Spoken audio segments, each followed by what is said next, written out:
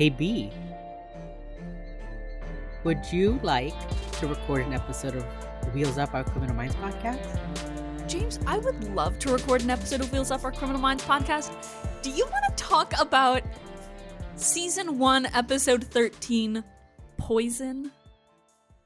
I will talk about it. You don't want might to? be a strong This episode isn't bad, though. No, I will It's say I just did like an the episode. intrigue. There was intrigue. Yeah. It was like, ooh, twists and turns. And this is the first time Criminal Minds does like a poison chemical agent episode. And I think they do it pretty well for the first time out of the gate. Yeah. For the first time doing not just like a regular old killer. I think they do okay. Okay. Yeah. Am I selling you on this episode like a used car salesman? Here we have a 2006 episode of Criminal Minds. Great mileage on it. I think you can really get some rewatch value out of this one. Can you? I think it's an entirely good, forgettable episode of Criminal Minds. It left me with a couple of questions. Ooh, Ooh, some intrigue. We learned some things, and then at the end of it, I went, "Wait, what about that?" Hold up, wait. Okay, all right, let's get started. Here we go. Season 1, Episode 13, Poison. We are in the back half officially. We're in the back half of Season 1 now. Oh, dang. Yeah. Because we're episode 13. Lucky number 13, honestly. Honestly, I mean. Since Criminal Minds is like the alt of the, it's like the alt kid in high school who's like the weird version of the shows that like teens are obsessed with. It's like on the alt side of that spectrum. So I feel like this episode 13 is now like lucky to Criminal Minds because it always has like pretty good episodes on episode 13. I'm glad we're bringing up the Criminal Minds metaphors. Criminal Minds is that girl who's super alternative at school, and then you find out she lives in like a really nice suburban house and is actually like very rich, and her parents are very nice. She hates them for no reason. Yeah. Weird start to this podcast. Yeah, it's a weird energy. But we gotta get these vibes right. Let's just head into the episode. Maybe we'll vibe correct along the way. The real treasure are the vibes we made along the way. Okay. What happens this episode, James? We are in Beechwood, New Jersey. It is the middle of the night. Oh my god. Yeah, that's the vibes. Okay. Take it again. Okay. We are in Beechwood, New Jersey. It's the middle of the night. We are on a dark road driving. There's a kid in the passenger seat, little boy, and his dad. And the dad is like, "Ooh, isn't it so creepy?" And the kid's like, "What are you talking about?" And the dad's like, "It's just like creepy dark woods." Ooh. You find out he's a teacher. Yeah, this reads so much like a dad trying desperately to relate to a son that he hasn't talked to in a while. It was literally like as soon as he mentioned he was divorced and was like, think about it this way, every other week we'll get to hang out. I was like, oh yeah, that's the vibes I got. Like as soon as he started talking, I was like, oh, right. This dad is divorced. Right, yeah. Yeah. And the dad sees like a deer in the road and swerves onto the shoulder, and the kid's like, what are you doing? And he says, oh, we got a flat tire. He's like, I saw a deer in the road. The kid didn't see anything. First clue. The next clue is they get a flat tire, and the dad goes out to change it. And the kid's waiting in the car, but the dad keeps hearing these like creepy noises and sees like a dark shadow, like a Sasquatchy thing, and starts just like swinging at him. And there's like a bunch of them. And then he turns around and he starts like hitting one of them like super hard, and then it like cuts to like the passenger seat of the car being empty, heavily implying that he just like beat the shit out of his kid. Yeah, the way that they did that sequence, I want to say the way that they did that sequence was actually kind of neat. Like, yeah, the way that the dread that you felt when they like turned the camera around and looked back at the car and you saw that the car was empty, you were like, oh, like that was good. Yeah. Like, they did a good job of, like, keeping it close on the dad when he's, like, swinging the tire iron. So you never hear him hitting anything. You never see him hitting anybody. But then he turns around and he sees this weird face, and then you hear him hitting a person, you know? So they did a good job of, like, keeping me, like, questioning if there were people or not. Like, is this dad just swinging wildly at nothing, or is he swinging at people trying to get them, you know? And then it cuts to the passenger side empty, and you're like, oh shit, he fucking killed this kid. Also, I do want to note, if you're like me and you go to the IMDb pages for these episodes, and you see the kid is played by Braden LeMasters, who has now been in a few other TV shows, but also mainly is in popular pop alt like boy band Wallows, actually, which I was like looking at the IMDb page and I'm like, this guy's name sounds really familiar. What do I know him from? Turns out he's in one of my favorite bands and also the TV show Tagged. So just a fun fact for you about the child actor this episode, who was like pretty good. Anyway. Yeah, speaking in the 5 seconds he was on screen before he was dead. Well, he didn't die. He just is heavily implied to he maybe was have brain damage. Yeah. He was one of the big questions because they like show him later in the hospital and they're like, we don't know if he's going to pull through. And then we do not get a check-in on him at the end of the episode. They do not bother to tell us how that worked. Yeah. So I was like, I hope that guy didn't fucking kill his kid. Like, yeah. I hope the kid's like, okay. I hope the kid's like, fine. Okay. So no son in car. And then we cut to the morning and you see the car is like empty and the police, like a state trooper, you know, pulls over and is like, hello. And he knocks on the window and the dad like shoots up, banging on the window, blood on his hands, screaming. And then the guy walks around and sees the passenger door open. And it's like, oh, there might be somebody else. This guy's definitely on drugs. There might be somebody else. And then he sees the boy and is like, we need an ambulance stat.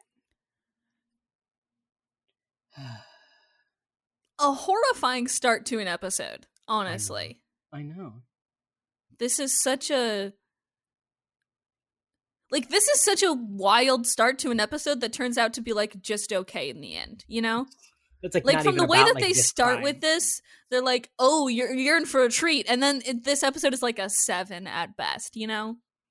Yeah. It's also like not about this case. Like literally once they like get what they need from the dad, we do not hear about these people anymore. Yeah, they are gone. Yeah. Okay.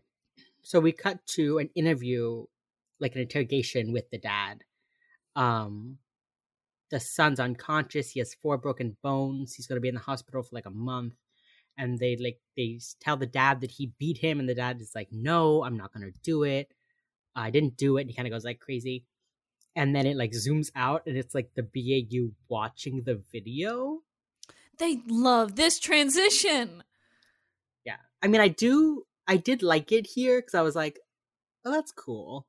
But they do that so much.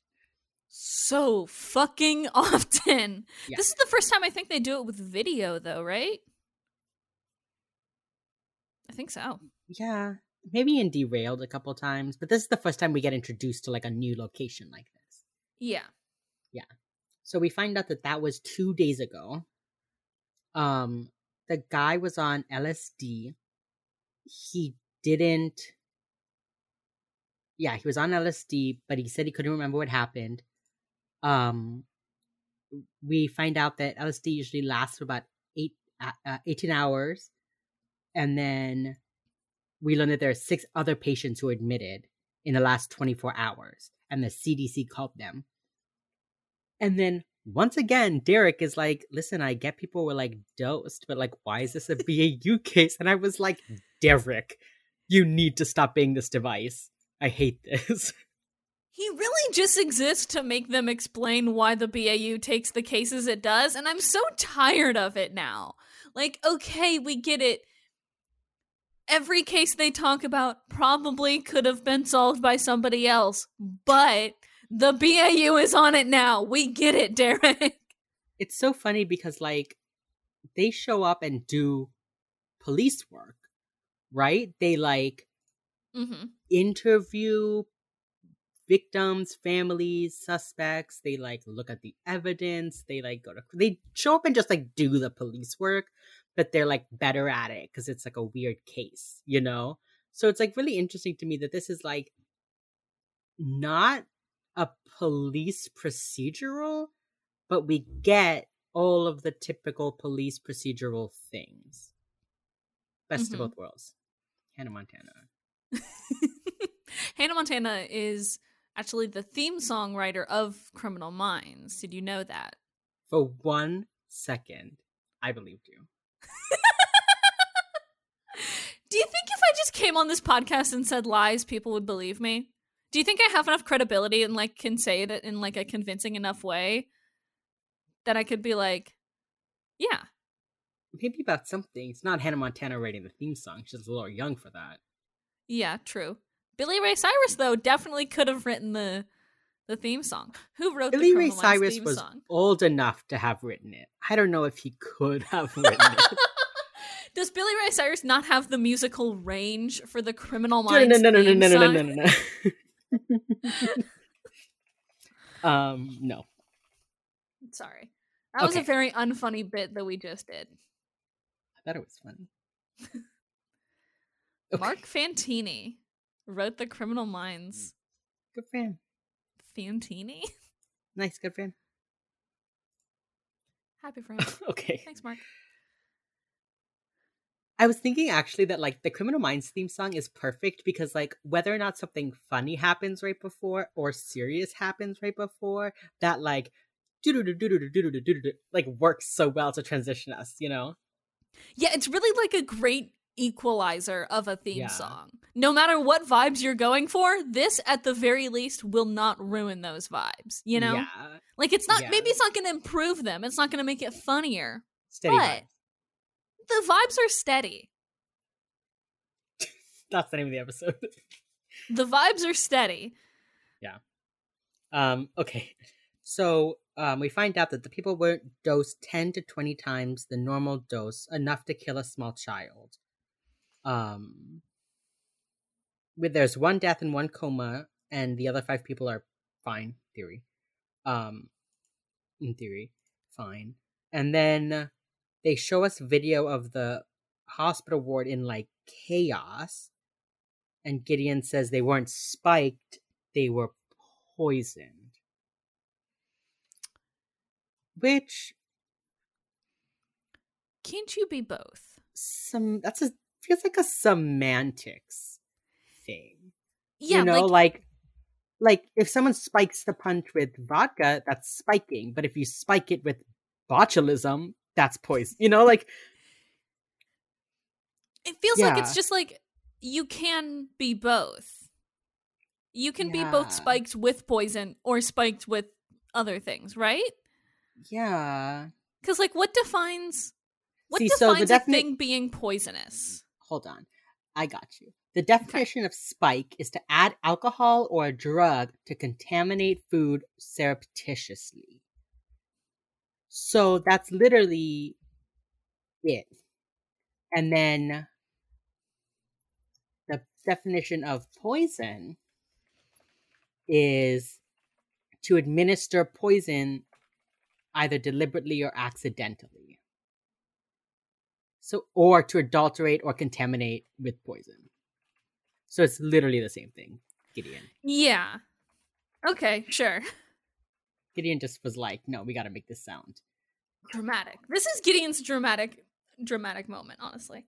I mean, on all his moments. His dramatic why is Gideon so dramatic? Why is he so... What's his deal? Dramatic. Yeah. I already did that. Okay. We go to the plane. We find out that the person who died was an old woman who was 75 who ran out into the road and was dead on arrival. The person in the coma got hit by a car. hit by a car. Right. Ran into you the just road said ran out into the road and then was dead on arrival, and I'm like, in the middle of the road? No, she got hit by a car and then she was dead. Yeah, and then the coma person was a child who was 9 years old who fell out of a treehouse and hit her head. We don't learn about the other 4 people. They are unimportant. I guess they're just like fine now. Yeah. All of them have no idea how they got poisoned, no memory of their time on the drug, and there's been no press coverage because they don't want like a widespread panic, which is smart. Yeah. This episode feels like I'm just doing like a book report. This episode, like I said, a lot of things that happen in this episode are just like fine. Yeah. It's like a fine episode. Yeah, like if someone went, hey, do you want to watch Poison? I'd be like, yeah, okay. Yeah, sure. Yeah, sure. Okay. We learn there are 4 types of poisoners. The first is the true believer, who does it for a political or religious reason.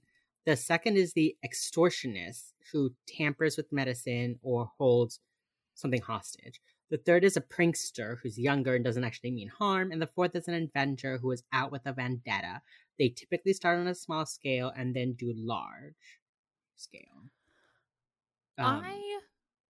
The thing I do like about this episode is they talk about like the 4 types of like poisoners in like an interesting way. They're just like, we all remember the 4 types of poisoners, but let's go over it just so we can chat a little bit. Not only that, but each of them gets to say one type of poisoner. That's what I really liked. It was like, Gideon is like, well, you've got your true believer. And then it's like, Derek is like, then there's the extortionist. And I was like, and the prankster. You know, and it finishes up with Hawk being like, and the Avenger. It's like so funny. Like they all get, it's like when they do the profile and they perfectly like go down the line with their details. It's like the start of that. We haven't quite gotten to the like, there's 8 of us in a line at the front of the classroom and each of us says 2 sentences. This is like the precursor to that. But it's also so funny because it's like, sometimes you become very aware that TV shows are written, right? Yeah. And like, you're like, yeah, somebody just wrote that line and wanted to make sure that one person wasn't saying all the dialogue in this scene. It just like it made me laugh that it's so obvious here. They're like, we all know this, but can everybody in the class tell me one type of poisoner? This was the first time that they really did that, because sometimes JJ will say like, what do you mean? Or Elle will be like, what is that? But this time they just did it for no reason. They just were like, we need to say this out loud for the audience. It gets really, really obvious when, I mean, in the later seasons, there are so many of them. And they just like line up and it's like 8 people in a line. And it's like sometimes they'll switch up the order of who speaks to like keep you on your toes. But it's just like, okay, but like, why are you guys giving a book report? Like, we don't need all 8 of you to speak a line in every profile. It's like that. Yeah, so they're gonna find the victim pattern and see if there were any connections, and then they can find a clue to the type of poison it is. Gideon and Hotch go to the hospital. We see the boy with his mom. He may not recover. And they're like, why was the dad violent? That's what we need to find out. He's in the psych ward. I love Gideon's introduction to this man. Gideon walks into the room. This guy's like, you a shrink or a cop? And Gideon is like, both. Yeah, all of the above. His, like, fluffy blue robe. Very upset. Dragged out of bed to talk to Gideon. Like, yeah. He's having the worst time of his life, literally. Yeah.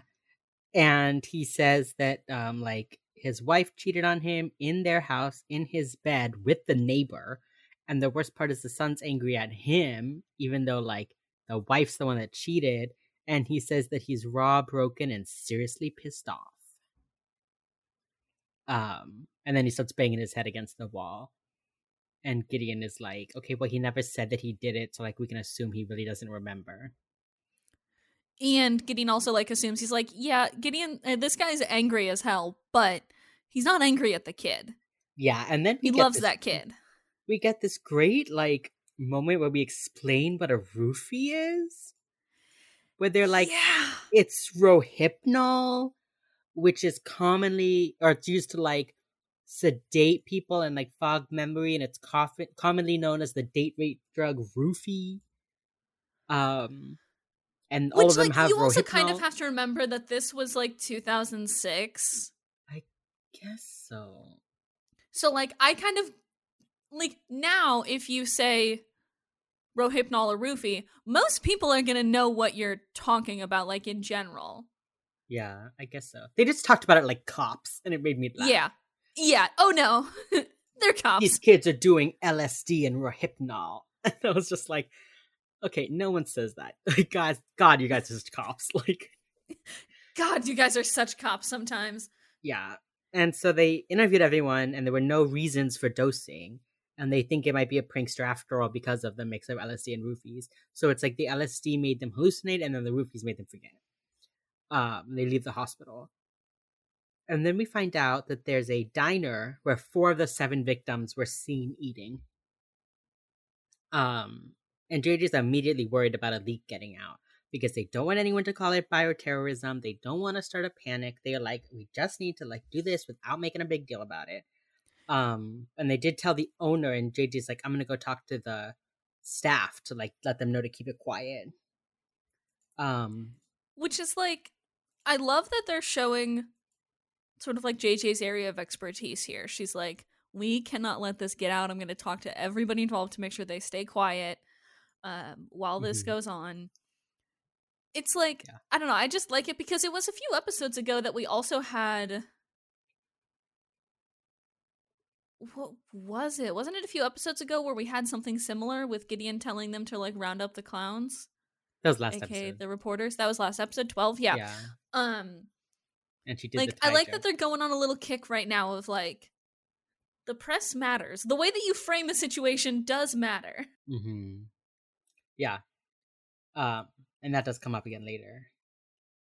So Gideon asks the owner about like a teenager and is like, have you seen any teenagers in here? And she's like, yeah, I don't remember them. There's a lot of them. And they were like, okay. The way she says it is so funny. She's like, I mean, yeah, but they're teenagers. I don't know them. Yeah. And then she says that there was a boy called Donnie Wallace who is the busboy, and his girlfriend was there last night, and like his friends always come in. And I was like, okay, I'll go to his girlfriend's, or I'll go find him. So she can't find him at home. He wasn't at school. He called out sick from work. So she goes to his girlfriend Samantha's house. And she's home, and she's got like bruises on her neck, doesn't remember anything. Danny took her on a motorcycle, and she woke up naked with bruises on her. And it's kind of like heavily implied that he assaulted her, right? While she was unconscious. Yes. And then she calls him, and she's like, don't tell them anything. Who's there? Who did you call? Like, what's going on? And then Elle's like, okay, call 911, lock the door. And Elle arrests him. And she's literally like, bet this isn't the day you had envisioned when you skipped school. It's like, Elle. Elle! By the way, also, can we talk about the way that Elle found this boy? Because he was on his motorcycle, like pointed, not even pointed at the road. He was pointed at like a fence. He had parked in front of her house. Yeah, and like he wasn't even pointed like he could get away at that point in time. It just didn't make sense to me, and I'm like, you guys completely forgot how like getaways work, huh? Like it just like he was I don't think he was expecting someone to be there. Like I think he had come to park in front of her house to go like talk to her. Mm-hmm. And so when he had to get away, he was like, oh shit, I gotta back up. Too bad I drive this loud as hell. This extremely fucking loud motorcycle. So they cut to the interrogation room, and Elle is immediately like, sex was an issue in your relationship. Like, you roofied her, and then you hit her. And the guy's like, no, whoa, pause, quick pause. We had sex Flag on the play here. first. Yeah, he's like, whoa, we had sex first, and then she woke up and fucking attacked me. Like, I was just trying to hold her down. She was like screaming and hallucinating and like trying to beat the shit out of me. And he was like, if I wanted to have sex with her, like, okay, like a roofie, I guess, but like, why would I give her LSD? He makes a weird point of like, he's like, listen, if it was acid, I've done that before. That doesn't exactly set the mood if you don't tell the person that you're giving it to them. Like, yeah. Number one, Yeah. way to incriminate yourself in a police station, bud. Good job. Real Well, proud of you for that. They can't arrest you for having done acid. Like, I know, it's just so funny that you're like, yeah, okay, just talk to the cops about this, I guess. He's like, I will admit to having done acid if it gets y'all to stop me thinking that I fucking like drugged my girlfriend. Yeah. Yeah. Oh, so no follow-up on that. No idea what happened. They just drop this plot immediately. Like, she thinks her boyfriend assaulted her, and they never follow up on that. Okay, and then Derek, Reed, Hotch, and Gideon are watching from the other side of the glass, and Derek is like, I mean, he's kind of got a point, like, why give her LSD? And this is when they point out, like, okay, well, it was LSD for the hallucination, and the roofies to forget. So, like, it's not a prankster because he's cleaning up his tracks, and a prankster wouldn't do that. And they were like, there's no ransom note yet, so it's not an extortionist. And it's not political or religious because there's been no message, so it has to be an Avenger. Yeah, they kind of go back through the categories that they gave us at the beginning, and they're like very softly and nicely explaining to us why all the other ones cannot be. Yeah. Like, thank you for keeping us in the loop on this one, gang. You're really teaching us good this week. I can't believe the Avengers would do this.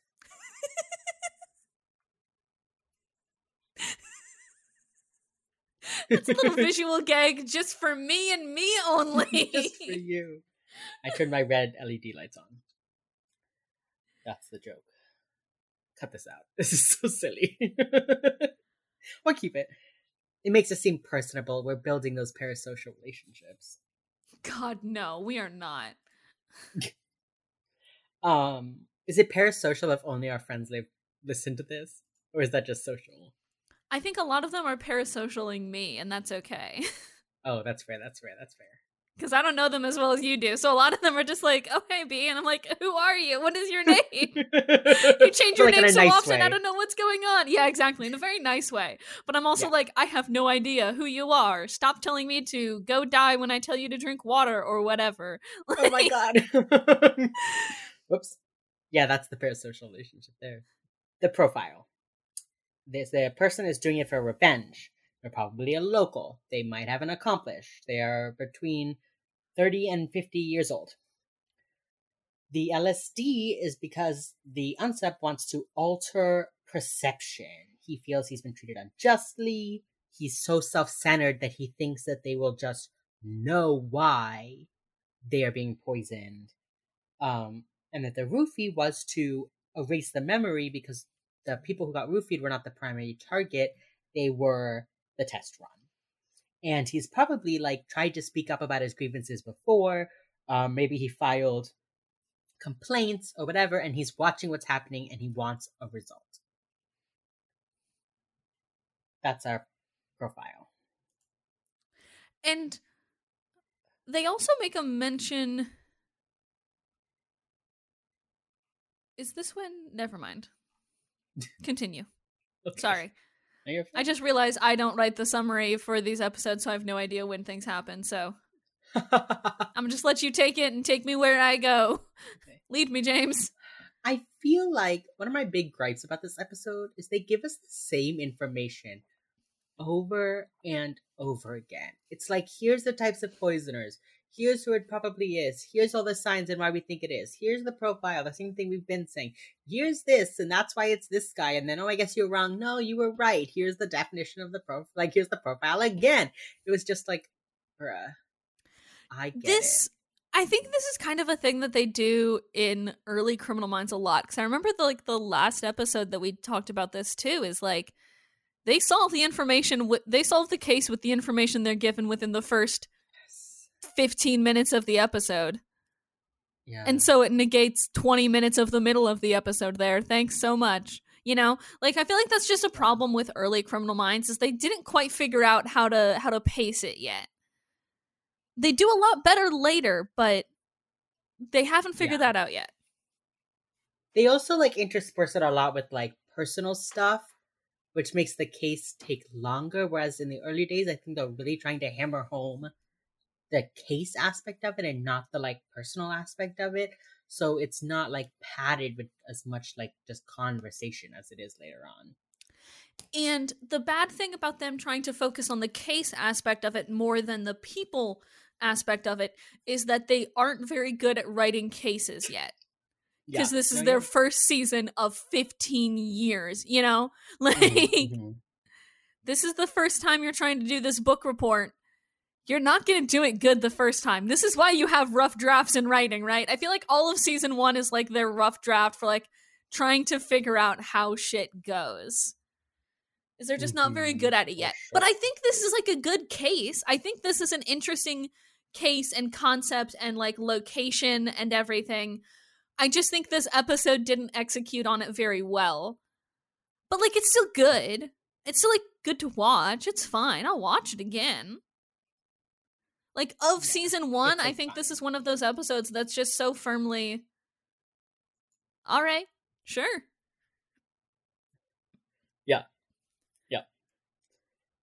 Yeah. This is one of those like very entirely forgettable season 1 episodes, which like most I have of absolutely no memory of this episode. Yeah, exactly. I completely forgot about it. I remembered the first part of it, but then everything after that, I'm like, this is a completely new show to me. Yep. Okay, and then we get an info leak. Bum bum bum. The news says the restaurant is closed, that there were hallucinatory drugs and some sort of poisoning, and then they do not name the restaurant. And Gideon's like, please name the restaurant. They don't. Yeah, this is exactly what JJ and Hotch were talking about earlier. And Hotch is like, all right, if you have call your 911 dispatchers, let them know that they need to bring extra people on, call in your auxiliary cops, you're gonna need a lot of people here, call the hospital, let them know that they're about to get a lot of psychosemantic cases. And the police chief is like, everybody shut the fuck up here for a second. Why? And then every phone in the building starts ringing. God, the drama of like, cut to Hotch, cut to the phones, cut to the phones, cut to JJ, cut to the phones, cut to the phones, cut to the detective, cut to the phones, phones, Gideon, panic. Like, I immediately stopped watching the episode and made a GIF. Because that was so fucking funny. Because like Hotch is like, here's why. People are gonna panic. They're gonna think they're sick, whatever. And then the guy is like, stop. But why? What's going to happen? And then they do this drama, like they might as well be going ba-boom, ba-boom, ba-boom, ba-boom. And Gideon's like, it's panic. It's like, alrighty. It kind of reminds me of the editing. You know on Chopped, when they put really dramatic music over seemingly innocuous things happening? Like the wontons. The wontons! No, I've left them in too long! Or like, when somebody's like cracking an egg and they do it wrong, or they like leave a little bit of eggshell in there and the camera zooms in and the music is like, oh no! That's what this part reminds me of. It reminds me of Chopped, my favorite Food Network TV show. It really is mine though. Because that's just the same, it's the same style of editing, really. It's the dramatic style. Yeah, and they were doing some very interesting cuts. Like I thought my DVD was like skipping because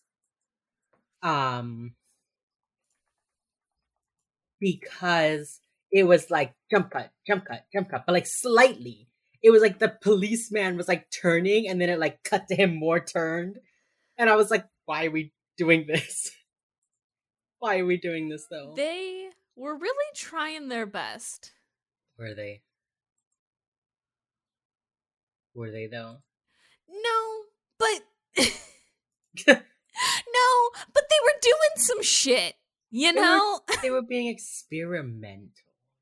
They were trying to figure out what type of show this was. And do I think they succeeded? No. But they were trying some things. But, like, did try. Exactly. And my mom always said, as long as you made an attempt, it's better than not making an attempt. So. But none of the people so far have been saying that they're hallucinating, and there's no new leads, like, at all. It cuts to, like, later after they've done all their stuff. And Derek and Elle go back to the cafe. JJ and Reed go to the hospital. And so at the hospital, JJ tells the nurse, like, hey, all of them are psychosomatic. She gives them the, like, rundown of the news. And she's like, but is there any, like, one person who's, like, clearly it's, like, real for? And the nurse is like, oh, yeah, there's, like, one case she's, like, barely breathing. So they go to see the woman, and the doctor is like, her legs aren't moving. She could barely speak. And now she can't speak at all. She has, like, the roofie symptoms, but not the LSD symptoms. And Reed is like, test her for, like, sarin gas and, like, botulism. And the doctor's like, do you think it's a bioweapon? And he was like, maybe. Let's just be safe. I love that everybody else in this episode is like, guys, it's not like a bioweapon. We don't want to cause a panic. And then Reed is like, can you test this person for sarin gas, please? I'm saying this very loudly in the middle of a crowded hospital. Can you test for the effects of terrible bioweapons, please? Like, everybody else is like, guys, we're not going to start a panic. We're just going to play it chill, play it cool. And Reed is like, can you test for ricin? Like... I love you, Spencer Reed. And then Elle and Derek. Okay, costume report of the episode is for Elle. She wears this jacket. It's like a brown leather jacket with, like, a fuzzy hood.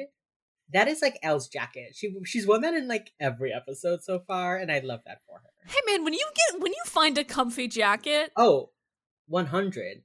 It's just so funny to me. Like, no one else has, like, repeated costumes, and Lola was like, no, I am wearing this jacket in every episode, though. I really do like this jacket. Can I keep it? Thank you. Yeah. I'm from Brooklyn. It is much too cold here. Please, give me a jacket. Yeah. So, there's no traces of the spiked stuff in the cafe. No links at all. And then they find out that there could be another location. And it's the First New Jersey Federal Bank across the street from the cafe. And they're like, maybe it's there. So they were like, okay, let's go to the bank. Let's look at the tapes. And then they find out that all 7 people were at the bank and they all took candy from the bowl. So they like the CDC's going to check the candy. Let's call Hotch. And it cuts to the hospital and the woman is dying. And she's saying, like, it's the end. It's the end. And Hotch, like, Garcia emails a picture to Morgan's flip phone of the woman. I love how into small screens we were in, like, 2006. Mwah! Chef's kiss. The tiniest photo. This actually came up. I was rewatching Fast and Furious Tokyo Drift last night, which was also a movie from, like, that 2006-ish time period. Mm-hmm. And in the final race of Tokyo Drift, they don't have the people watching the drift race, like, from the sidelines. No. They have people set up on each cool drift corner with tiny little shitty flip phones that they are broadcasting to other people watching on tiny little shitty flip phones. And it is the most 2006 way I can imagine this movie going. Like, it is so... Why were we so obsessed with the tiny little screens in 2006? My first cell phone was, like, literally a brick. It had a button on the side, and when you press the button, the top, like, flipped open or, like, automatically. Yeah. I felt so fucking cool. But I didn't have texting. My mom wouldn't pay for texting, but I could check my email. So my mother and I would email each other I would That's email actually my mom. so brilliant. I would email my mom from my flip phone using my like Hotmail account to be like, I'm at Panera now. You know? That's honestly so brilliant of your mom. Like, save that money.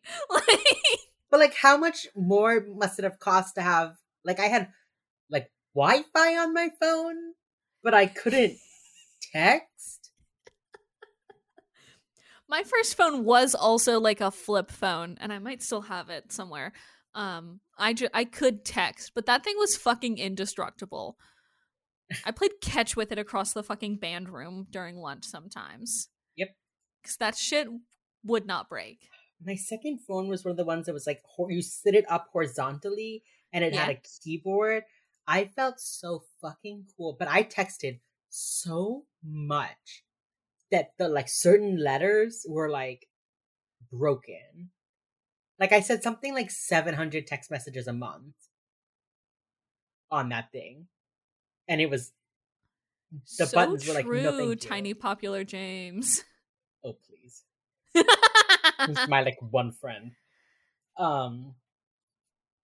Anyway.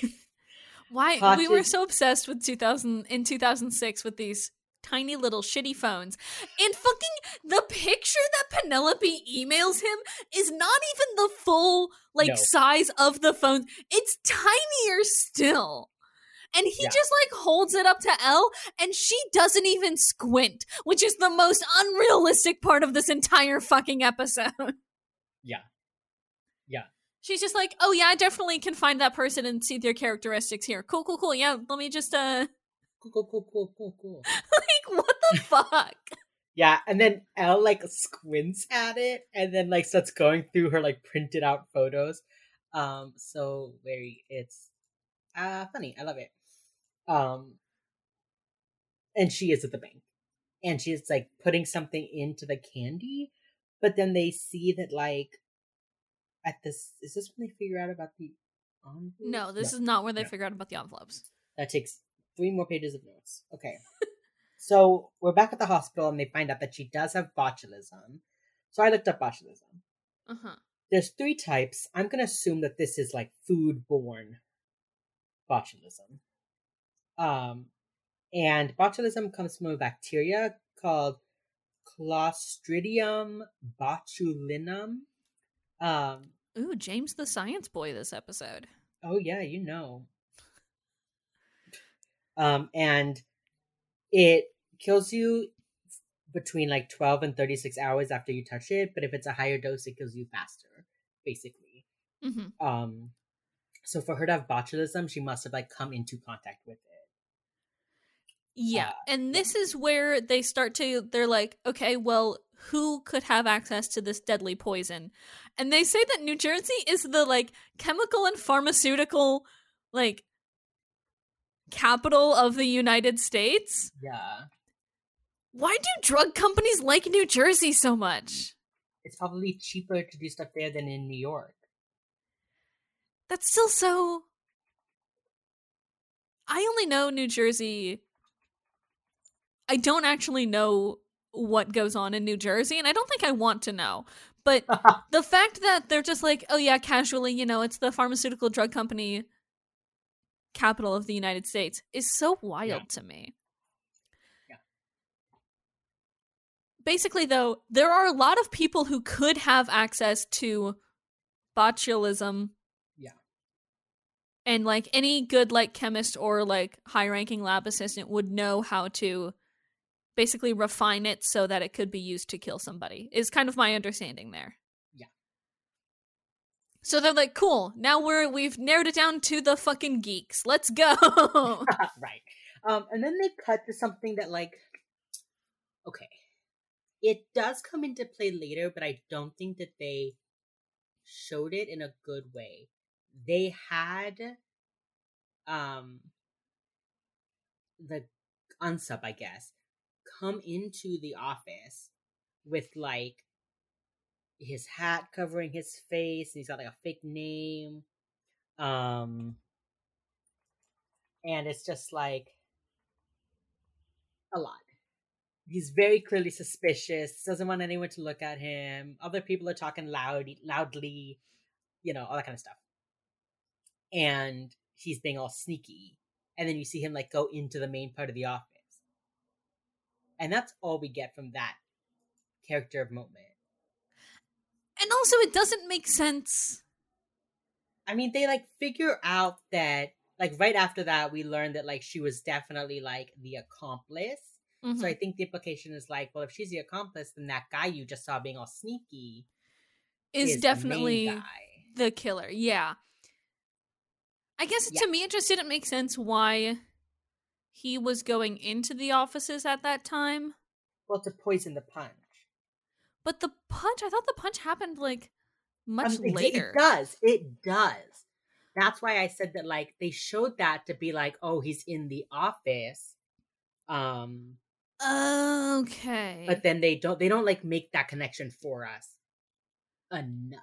Like they do it in that moment, and then later when the punch is poisoned, we're supposed to say, "Oh, that was that guy was. I saw earlier." Yeah. But they don't make that connection for us.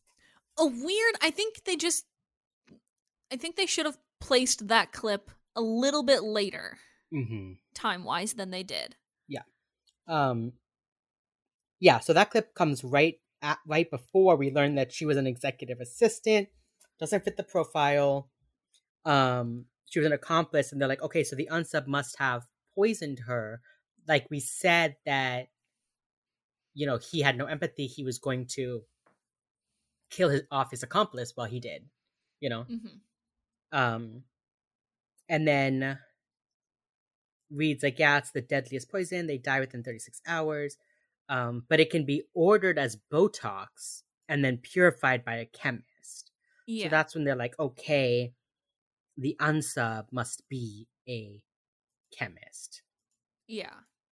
Great. So then we learn about, so they start looking basically at like pharmaceutical companies who've like laid off a lot of people. So they're like, okay, it's probably going to be Hitchcock Pharmaceutical.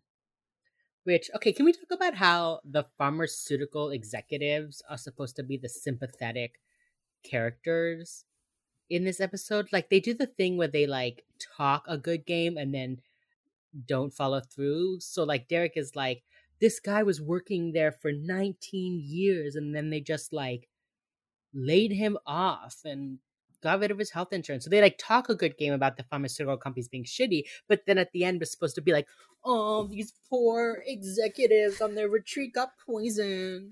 Oh, darn. Did you raise the prices of insulin too high and now you're having to pay the price? Oh, darn. It's like literally, I'm like, Criminal Minds, are you in the pocket of Big Pharma too? I think they are. Because, like, it's seriously, why the fuck? Yeah. I have no sympathy for any pharmaceutical executive who makes more money than God every year and then continues to raise the price of life-saving drugs just because they want to make more money. Like, shut the fuck up. Exactly. Yeah. So, and also, they're all like white dudes on a business retreat, and I'm like, no. No, there were 2 black men there. Okay, they met their diversity quotas. I'm happy for them. Yeah. But like, the main guy that they show you is just this insufferable looking white dude, and I'm like, nah, fuck you, dude. Yeah. So they have Garcia look up Hitchcock Pharmaceutical, and she says like a ton of people were fired, like more than I can go through. So, but there are 30 people who were downsized and kind of shuffled off. So Gideon and Hotch are like, and Derek are like, okay, so he's going to be a workplace mass murderer, which means he's like not going to give up. He's not going to be taken. He's got no empathy. Just terrible guy. So this is kind of the first time that they're like combining profiles on us, isn't it? Because they're kind of combining the Poisoner, the Avenger profile that they had, and they're like, oh. But now he's kind of acting more like a workplace mass murderer who chose poison as his weapon. Well, no, because the first time they did that was the episode of with the forger, who was like, they were like, he's an arsonist, and then no, he's a forger using arson as his weapon, using bombs as like a weapon. He's not a bomber. Oh yeah, in what was that? Won't Get Fooled Again. Mm-hmm. Yeah. Yeah. Right. I like when they do this. I think it is a fun little twist, and it's like not everybody fits neatly into your little boxes. Compulsion does that too, actually, where they were like trying to do the profile of an arsonist, and they were like, "There's no sex, there's no power, there's no money," and then they realized that she was like a cleaner or something like that, using fire as a weapon. She wasn't an arsonist, which I thought was interesting. They do it a couple times, which is cool. So like this, I just think it's an interesting thing that they do that they hadn't done in like 10 episodes. So yeah, they I was like, haven't done it thank in a you. while. Yeah. So Elle goes to Hitchcock. They keep sending people to Hitchcock Pharmaceutical, and you keep like thinking they're gonna be in danger, and then they're like just not. So They're totally fine. yeah, so Elle goes and she's talking to like the head executive assistant, and she's like, "So the woman who died, Dempsey, like, what was she like?" And it's like, "Oh, she was self-deprecating, socially awkward. The past week she'd been super busy helping to plan the corporate retreat." And I was like, "I'm gonna go through her desk," and they were like, "The police did, but like, go for it, I guess." Nothing comes of that. I love when they do a good, I'm going to go do this and then just completely drop it for a while. Yeah, they did that in LDSK, where Derek's like, "I'm gonna go get a warrant for his house," and then he comes back later like, Nothing "Hey guys, happened. nothing What's up? happened." Hey, gang. Yeah, it's like literally like, but why though? Yeah. So then we go back to the station. They find out that there was a guy who was a chemist who his business was bought by Hitchcock, and he applied for a patent for medicine. At the same time, Dempsey applied for a loan, and they were like, "Okay, I bet that like he talked to Dempsey, and both of them were going to be in Dempsey's name."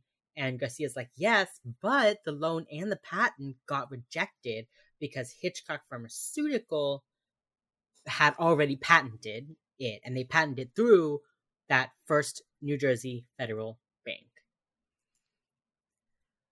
Bum bum bum. Bum, bum, bum. Yeah. So then they're like, "Let's go get the guy." They, I swear to God, do not ever say this man's name.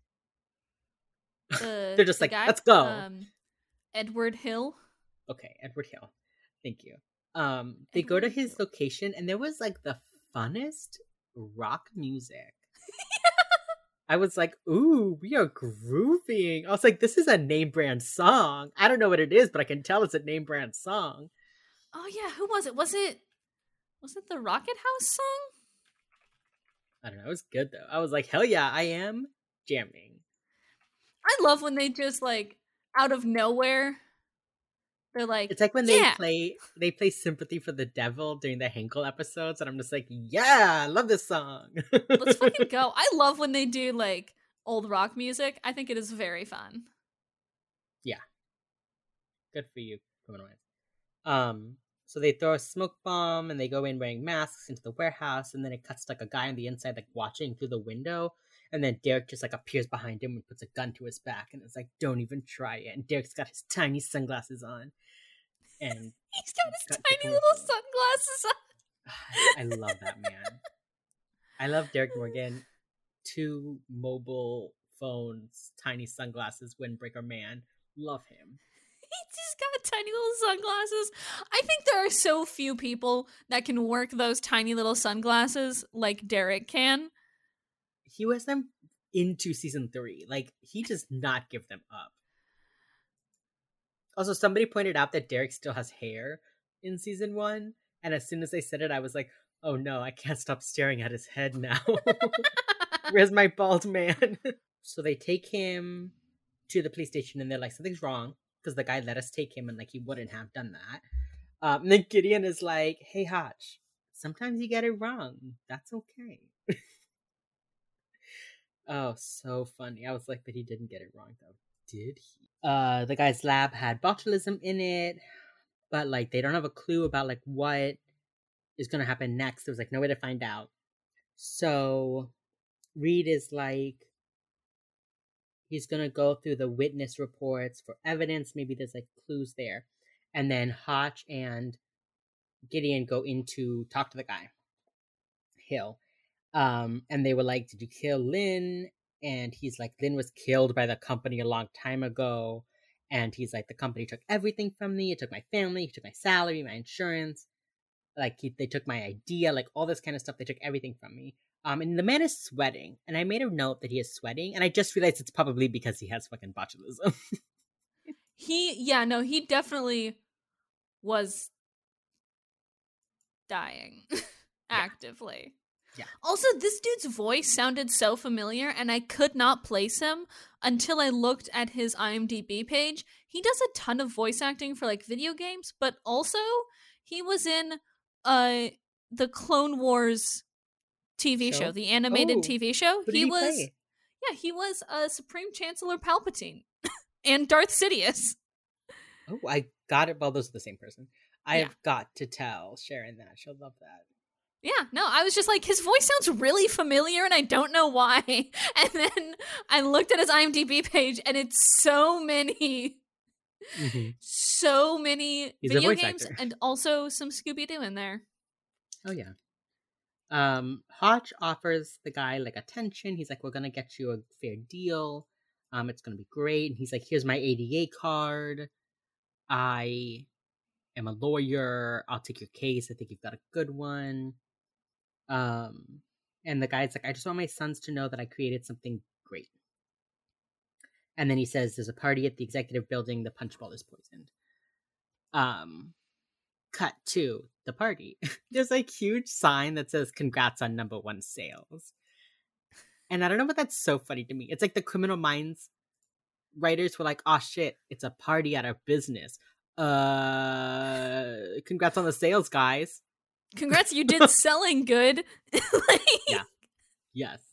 And it's so funny too, because you learned earlier that the executives were all going off for a retreat. So like, it's not even a party where like you're getting personally congratulated by your boss. Your boss is somewhere else right now. I just love it. They just had no idea why they should have this party, but they're like, fuck, we need one for the plot. Let's go. Derek and Elle burst into the party and they're like, put down the food, step away from the punch bowl. Everybody, they're like, everything's gonna be A-okay. And everybody surprisingly is like very chill with it. Yeah. Like, yes. And then JJ comes in with the CDC and the antitoxin, and she's like, we've got 36 doses, everyone's gonna get it, don't worry, have a break. And then they're like, yeah, the punch did have botulism though. And Gideon's like, it just doesn't make sense. And Reed comes in and is like, one of the victims was severely diabetic. And Hotch is like, okay. And Reed says they wouldn't have taken candy at the bank. They're diabetic. And which I love. I love that. That's so clever. Even I was like on the Aaron Hotchner side of like, okay, why are you telling me this? And he's like, he wouldn't have taken candy. And I was like, oh shit, he wouldn't have taken candy. I was just like, what's going on? I thought it was going to be like, maybe they like metabolized it different, or like it wouldn't have worked on someone with diabetes because they metabolize different. Because that comes up in another episode. Remember the episode where the woman made them like living dolls? Yes. The medicine like wears off on one of the women because she's like diabetic. So her body like filters things differently. So I thought it was going to be like one of those. No, it was the candy, which I was like, yeah, as the spouse of a diabetic, I was like, yeah, good. So then they realize like, oh, if you look at the picture, not only does she have her hand in the candy bowl, she's got her hand on the envelope. So maybe she wasn't saying it's the end. Maybe she was saying it's the envelopes, which confused me because I say envelope, not envelope. I say envelope as well. Yeah, but I could see you stop and like think about how you say envelope, and you're like, wait, that's not how she says it. Yeah, I was like envelope. I was like end envelope, but then I was like, people do say envelope, which is silly.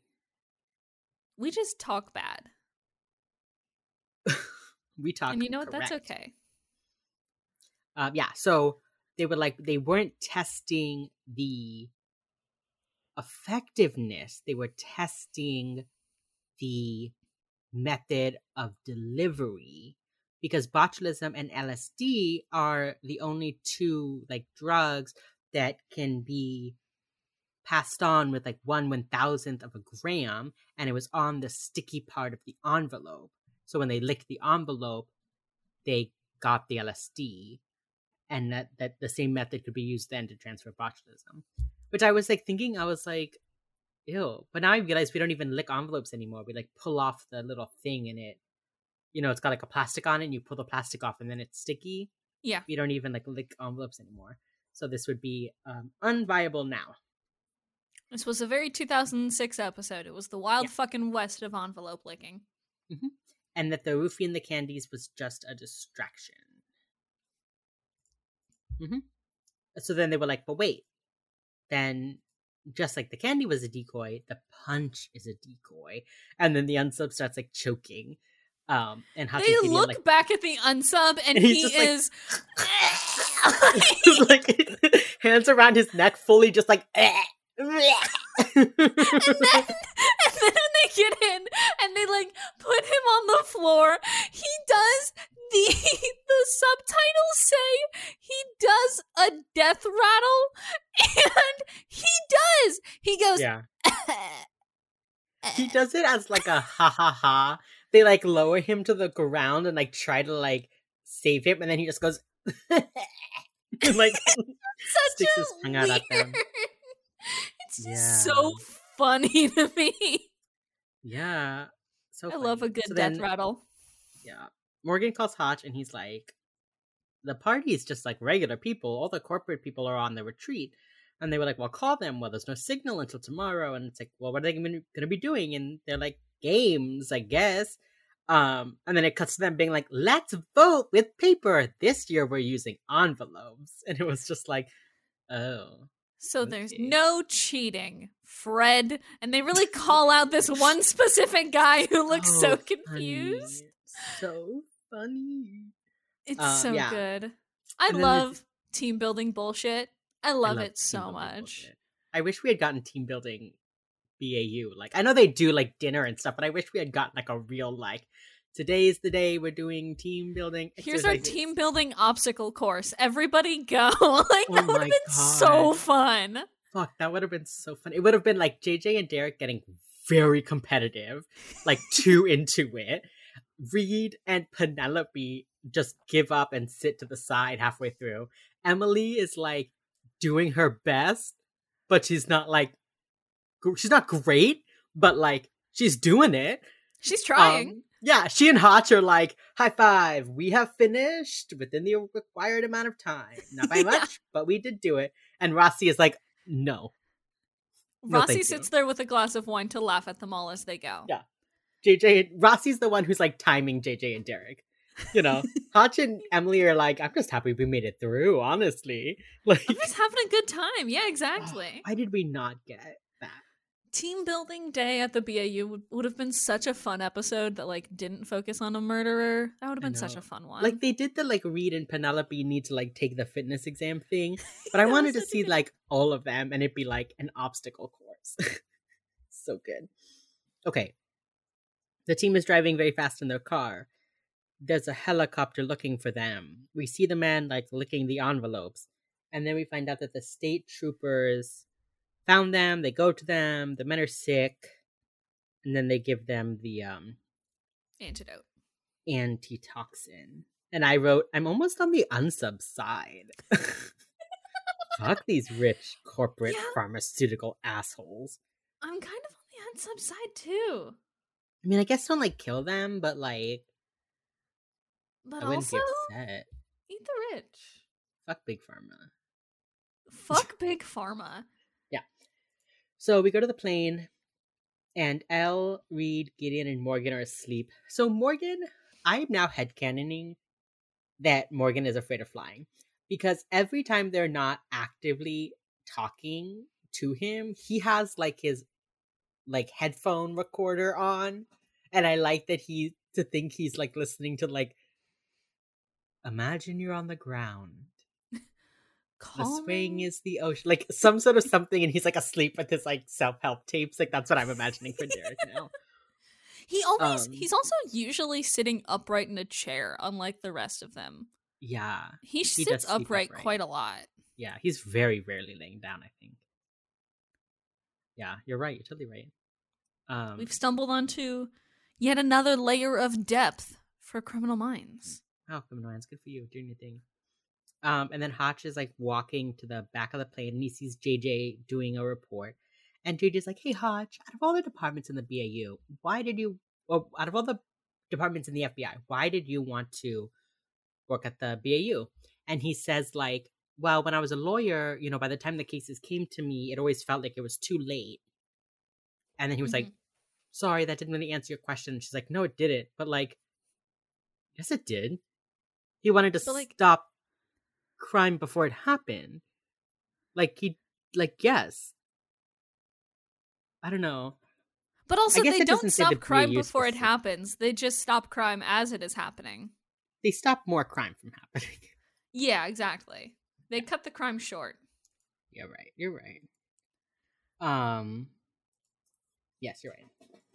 So, then JJ, like, puts the file, like, in an envelope, and then she, like, goes to lick it and, like, hesitates and is like, and just, like, puts it down and is like, I'm gonna go to sleep. And she just, like, grabs her blanket, and then Hotch forlornly looks out the window at the ground below.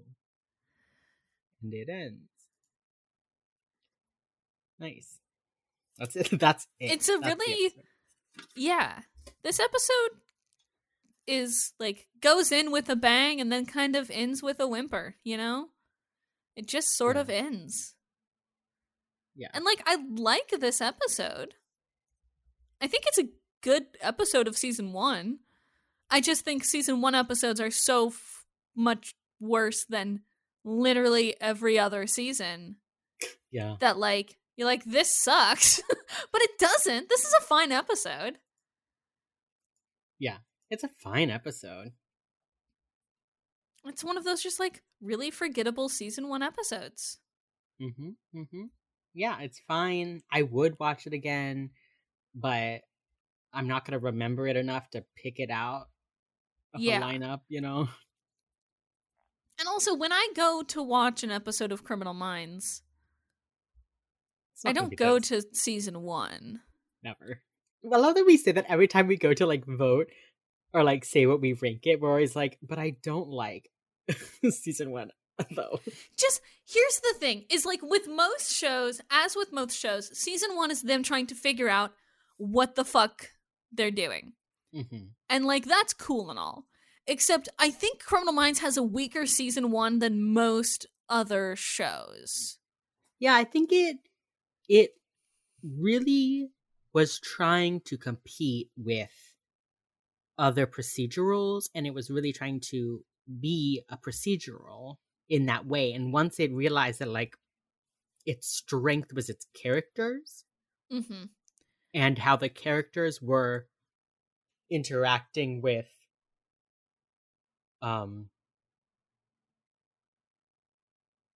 once they realized the strength was the people. Yeah, and that, like, we care about seeing how the characters interact with the cases and how they respond to things. That's what we want. Then it did get better. I think as far as procedurals go, season 1 is a perfectly fine first season of a procedural.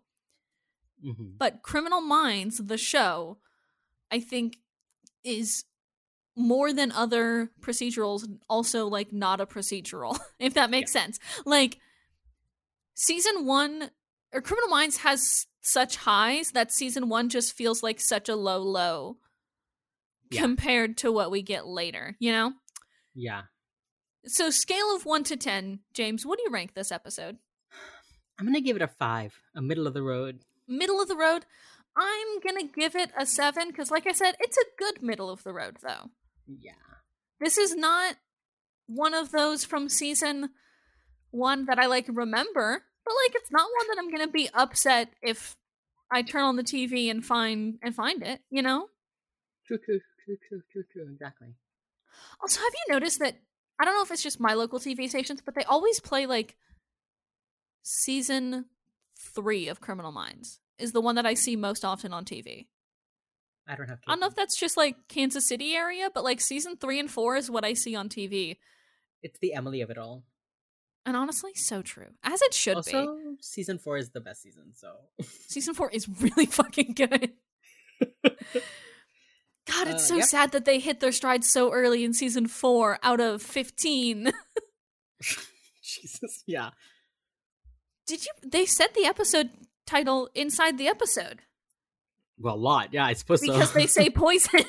They do say poison. No wheels Which up. is so... We hadn't had that in a while, and I kind of missed it. I know it's a missed dorky thing to keep track of, but, like, I missed it. It's nice. Yeah, it's nice. It's just, like, a nice little thing. Next time on Wheels Up, James, we're going to be talking about Season 1, Episode 14, Riding the Lightning. I just don't like this one. And I think we're going to have a time with a capital T. Yeah. Because you just muttered that you don't like that episode. I do not remember that episode, like, at all. You will once it starts. It does have, like, one of the best JJ lines of all time on it. So true. Until next time, y'all, find us on Twitter at WheelsUpPod. If we fucked something up, like if you have a correction for us, or if you just want to leave us a nice little voice message, you can do so at anchor.fm/WheelsUpPod. That's where you can leave a voice message. We'll play it on the show. Yeah, cool. James, what's our ending quote here? Despite what your mother says, I'm not completely useless. I love. Also, when you learn that the mom is the one that cheated, and so she says that he's useless, fucking harsh.